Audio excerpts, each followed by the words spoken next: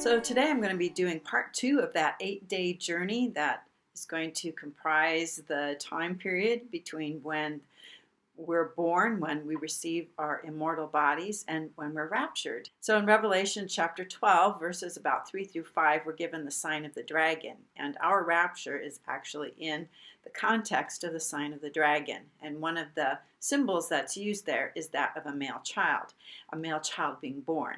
And we know that whenever you see the birth of a male child, you're automatically going to think 8 days, because every male child has an 8-day wait from the time they're born until the time that they are presented to God.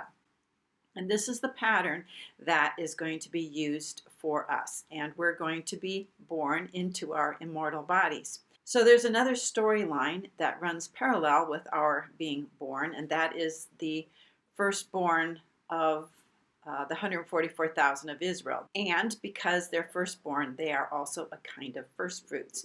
So the 144,000 are first fruits to God, and they're redeemed, which is also another word that's used in the context of baby boys who, when they're born, they need to be redeemed, and that takes place on the 8th day. So there's enough information in the book of Revelation to let us know that the 144,000 are also considered firstborn and going to have some of the same things happening to them that have happened to us as firstborn sons. And by the way, we're not talking about just men here, we're talking about men and women, that when we become a child of God, we are all sons of God, whether we're male or female. So we're included in those 24 elders, the priests and kings, and the male child. We're all a part of that, whether we're male or female. So in the Old Testament, we first see a pattern for rapture actually there's 2 places. The very first one is Enoch. And Enoch walked with God, and he was not, because God took him. And I've done a video on Enoch. And the next example of someone being raptured is, of course, Elijah.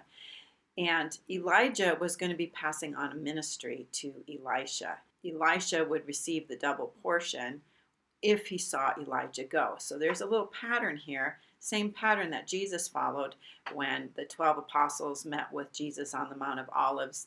Jesus ascended and told them to wait until they received power on high, and then they received their double portion, their first portion of the Holy Spirit having been received on the day Jesus rose from the dead, and then their double portion on Pentecost. So there is a ministry that was being passed from Jesus to the apostles. There's a ministry that was passed from Elijah to Elisha, and we'll be passing on the ministry of the gospel as well from us to the 144,000 of Israel. So basically we have an 8-day overlap where we're going to be transferring our ministry, gospel ministry, to the 144,000 of Israel. And I want to just mention about Enoch. Enoch didn't transfer any ministry. He didn't have to walk with somebody and transfer a ministry. And the reason was the flood was coming. There wasn't going to be any ministry transferred.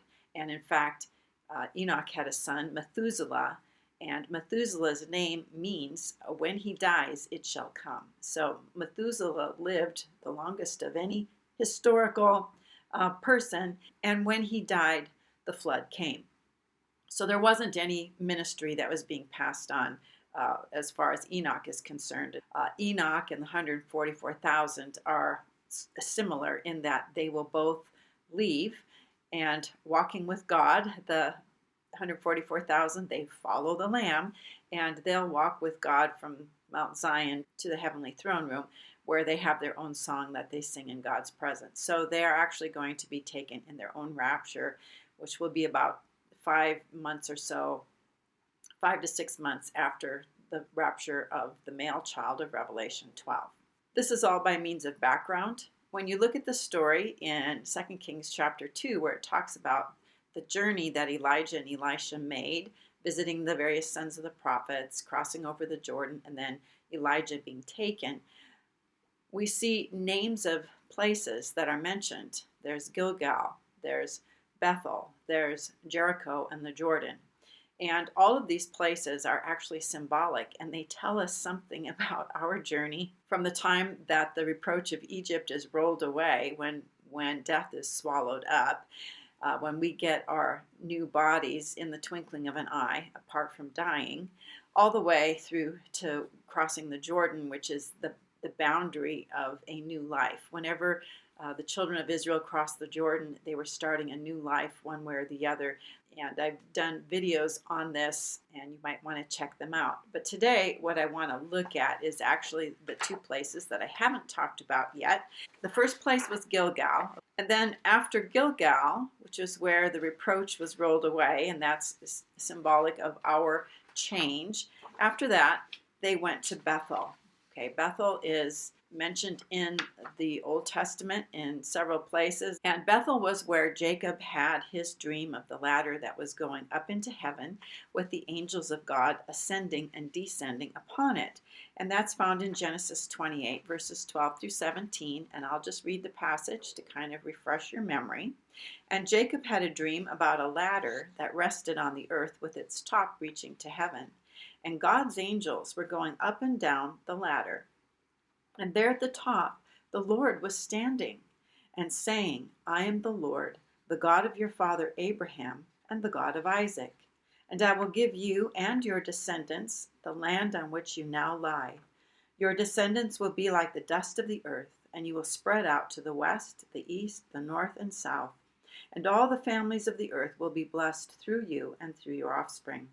Look, I am with you, and I will watch over you wherever you go.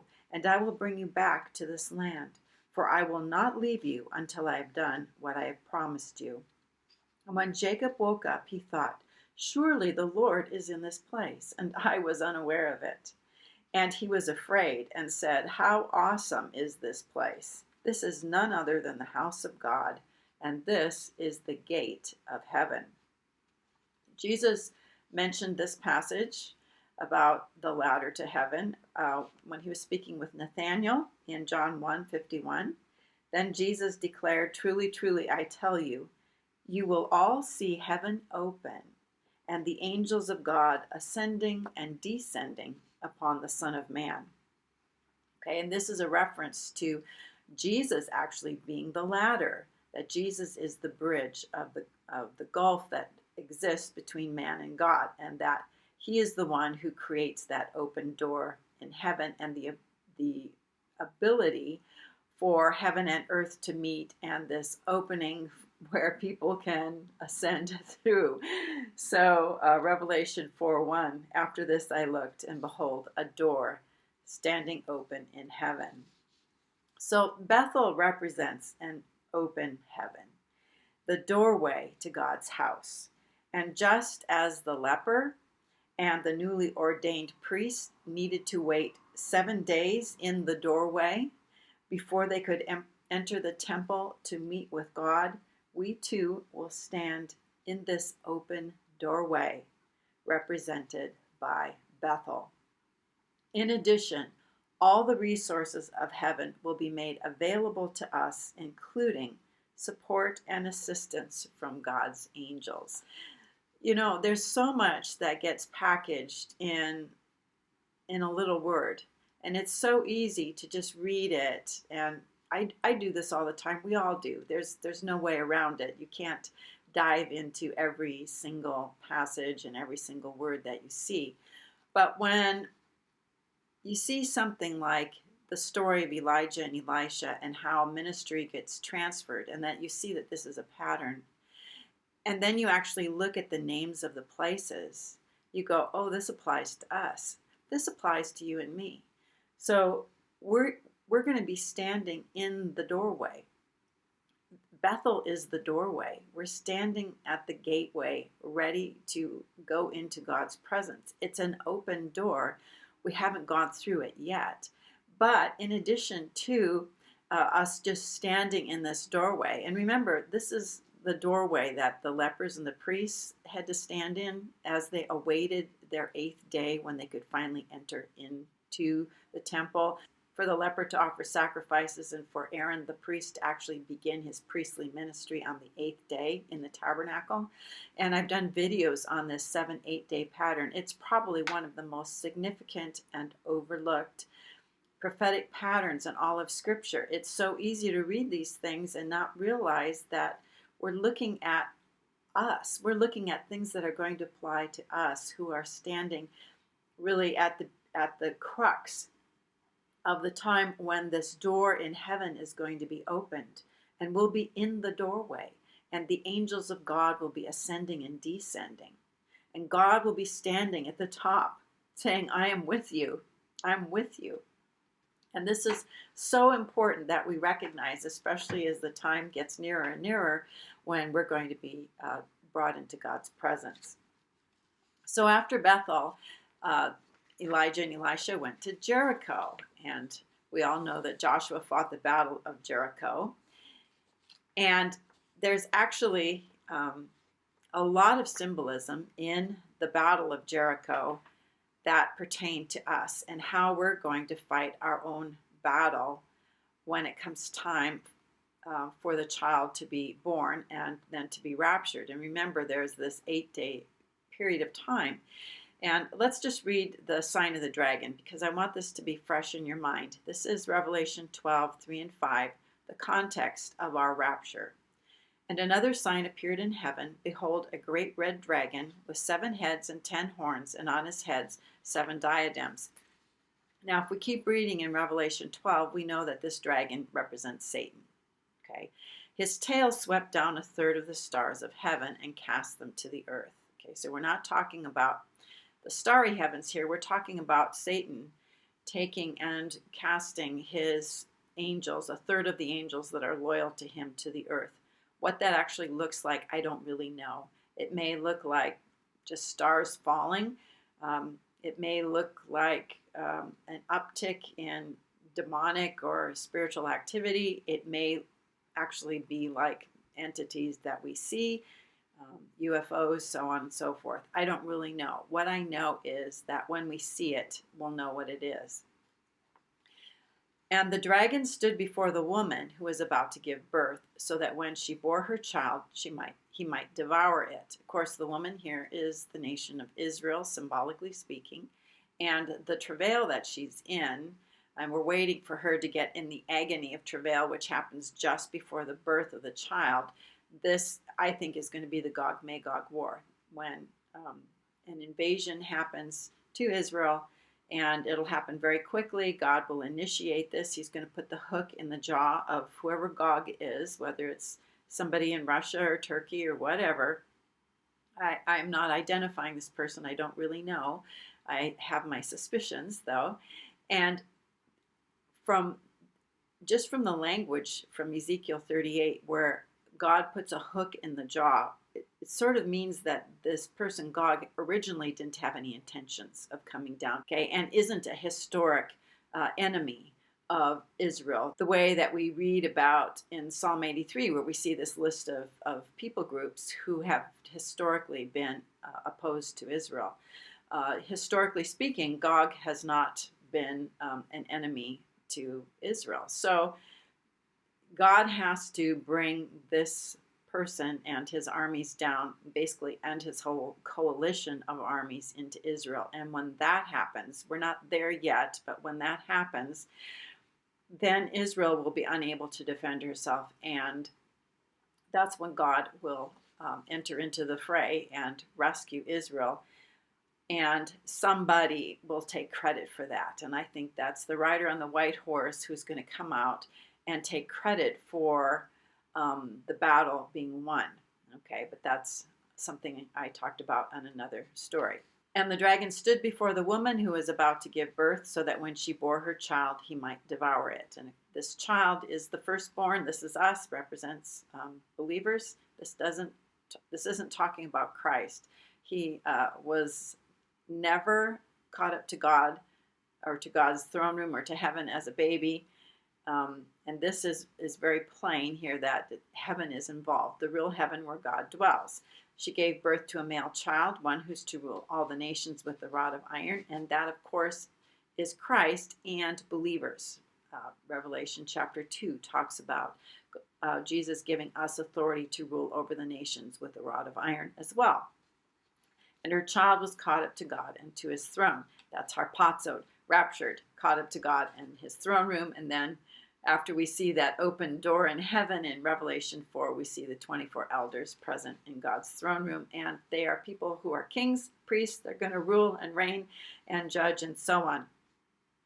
So in Revelation 12, we're told that Satan is going to cast a third of his angels to the earth, presumably for the purpose of assisting him when the battle for the male child begins. Okay, so at this point in time, Satan is not concerned about devouring the woman or pursuing the woman or doing anything with Israel. His concern is about us, okay, the male child. He wants to devour the male child. And to devour one's enemies is just a way of saying you're going to war with them and you're going to try to conquer them. And Satan wants to engage the newly transformed believers in the very first battle of the end times, the very first spiritual battle where that involves end time stuff, okay? And you could say Gog Magog is like the first battle, but this is the one that involves believers, okay, where we're a part of the story. And Satan knows that as soon as we enter into the heavenly sanctuary, that we are the next rotation of priests who are going to be ministering at the golden altar. And if we are rotating in as, the next course or group of priests, which is what the number 24 kind of represents, it's one of the courses of priests that ministered. What that means then is that Jesus, who had been serving at the golden altar, can now take the scroll and move on to his next role as the warrior king. And Satan knows that as soon as we go into heaven and take the place of Christ, and we have authority to do that, we are given the authority to do that, that Jesus will take the scroll, receive that commission from God, and begin the engaging the enemy in a very powerful way. And Satan knows that once that happens, the game is on. So our entrance into heaven is what Satan wants to prevent. He can't prevent our change, but he's going to try to prevent us from doing what we need to do here, as well as preventing our access into heaven. So this is where the city of Jericho comes in. This is where the symbolism of Jericho applies to us. But I want to read the passage in Joshua 6, verses 1 through 5. Now Jericho was tightly shut up because of the Israelites. No one went out and no one came in. And the Lord said to Joshua, "Behold, I have delivered Jericho into your hand, along with its king and its mighty men of valor." Okay, so God is promising Joshua that this is basically a done deal, that they've already been delivered, and it's just a matter of walking it out. And not just the city, but also its king and its mighty men. So Joshua is going to have the victory over the enemy. Okay.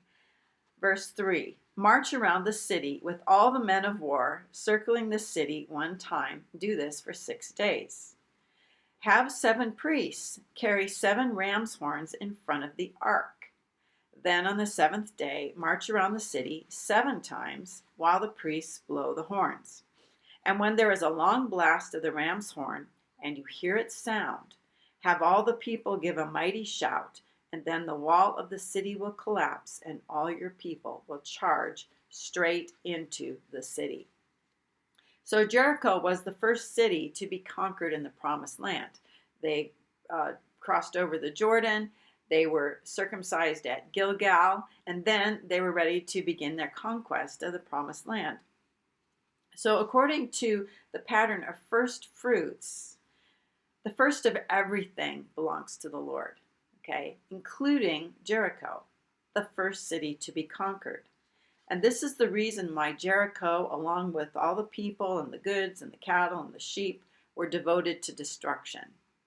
Okay, The living animals and the people were all killed except for Rahab and her family.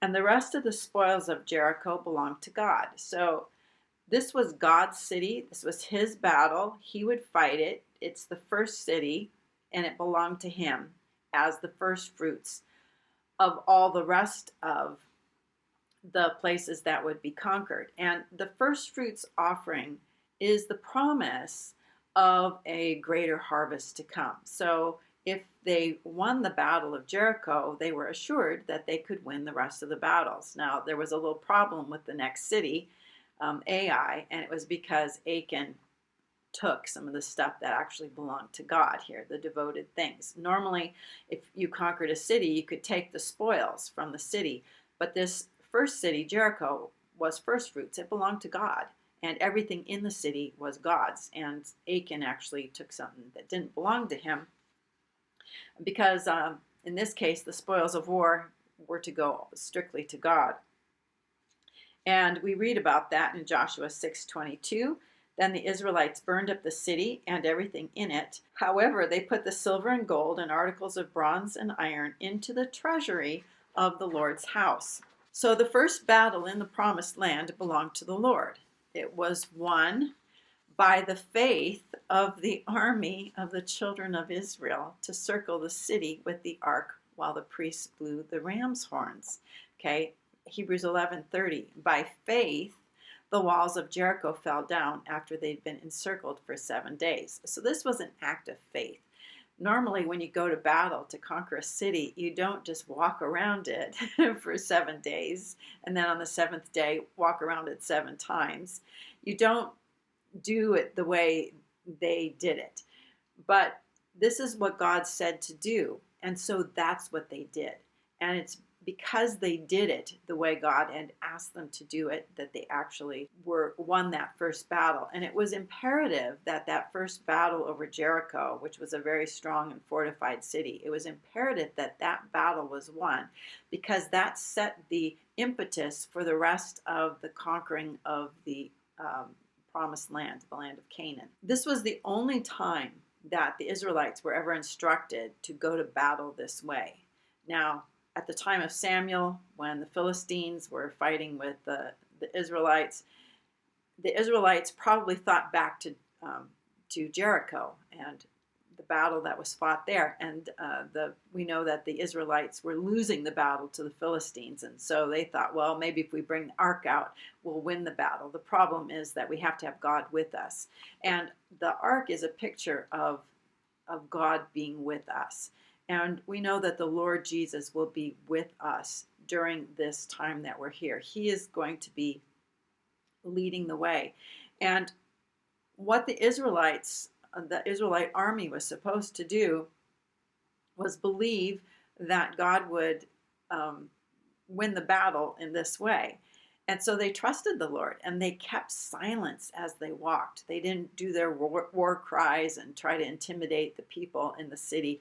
They just walked around it with the horns from the priests blowing and the ark of God there and the troops in front and the rear guard behind them, and they just walked around the city, okay, for 7 days until the 7th day. So what is the symbolic significance of Jericho? Well, I think it's pretty obvious that, like the Battle of Jericho, this is going to be the first end-time spiritual battle in which God's people are going to be engaged. And remember, the whole tribulation time it's not a battle against people. Okay, this is when all the fallen entities are going to find their way, whether they're cast out of heaven or released from the pit, find their way to earth, to the surface, to our place where we live, where we're supposed to have dominion. And they are going to try to conquer this fully and completely for themselves. And there's going to be a lot of bloodshed, a lot of war, peace being taken from the earth, and so on, as these entities manifest during the last days. And the very first end-time battle is going to be with us. Okay, the battle plan is to follow Jesus and say nothing. That's the battle plan. The battle belongs to the Lord, and there's going to be other battles during the end times, in which the Lord's people need to be engaged in some way or another, but not this one. Not this one. We're going to conquer by faith in the Lord, by standing still and seeing God's salvation. Even the use of the symbol of a male child at the birth of a baby tells us that we don't have what it takes to win this battle, that somebody else has to engage in this battle for us, because babies don't go to war. So so the Battle of Jericho is hidden in the types and shadows of the journey of Elijah with Elisha on the way to for Elijah being taken into heaven, and Elisha being given the mantle, the double portion, the ministry that had belonged to Elijah. So then we come to the Jordan River, and I've touched on the Jordan River in other videos. The Jordan River, like most large rivers, actually represents a boundary, and symbolically, the Jordan represents the boundary from one life to another, one kind of life, one phase of our life to another. For the children of Israel, crossing the Jordan meant they were about to receive their inheritance in the promised land. That's what it means for us. When we cross over the Jordan, we are about to receive our inheritance from the Lord. For Elijah, crossing the Jordan meant he was finished with his earthly commission, okay, and he would begin a new chapter of his life in heaven. And for Elisha, it was the beginning of a new life for him too. He was no longer the servant of Elijah. He was actually the one who carried the mantle of Elijah and the double portion. So for believers, crossing the Jordan has usually been synonymous with dying. You cross over Jordan and you go to heaven. But for those of us who are going to be changed from mortal to immortal, who have had our Gilgal experience of the reproach of Egypt being rolled away as death is swallowed up in victory, crossing the Jordan means being taken to heaven in our rapture. And on that last day, we're going to cross the Jordan. And the Jordan represents the final boundary of this life, the place where our life is going to change forever. And we're going to go through that open door that Bethel speaks of. We'll be victorious over the enemy, over the dragon and his angels who want to devour us. We'll have received our immortal body, and this mortal flesh will be swallowed up. Like the leper and like the priest, we will have been in that doorway of Bethel and ready to enter into the next phase of our life. So when we're raptured, we will leave the land of Egypt permanently, okay, our Egypt here, which is a picture of the world, and we'll see the defeat of our enemy. We'll not have to lift a finger. So just as Elisha crossed the Jordan with Elijah, he saw him leave, and then he took up the mantle. The 144,000 who are going to be walking through this with us, they will receive the baton of the gospel ministry. It will go from one firstborn son to the next firstborn son. We're going to hand off the gospel ministry to the 144,000, and then they will take it to the finish line. Okay, they will take this ministry that's been going since the 12 apostles, since Jesus handed it to them and transferred his ministry to them. For the last 2,000 years, this is the way ministry has been being transferred from one generation of faithful people who teach the next. And we are going to be giving this ministry to that very last group of people who will carry it through up until just before the abomination of desolation takes place. Their rapture will be, according to my understanding, on first fruits in the spring that follows the fall that we're raptured. So I love the symbolism of the Word of God. I love the depths of it and how it's so layered. This is the Hebraic style of Bible interpretation. And there's so many layers here, and I know that there's probably more here that, I know there's more here that I'm not seeing. But what I have seen, I'm sharing it with you, and I hope that this has been a blessing to you. and that you'll leave a comment in the comments section, and we'll see you on another video. Till then, have a blessed day.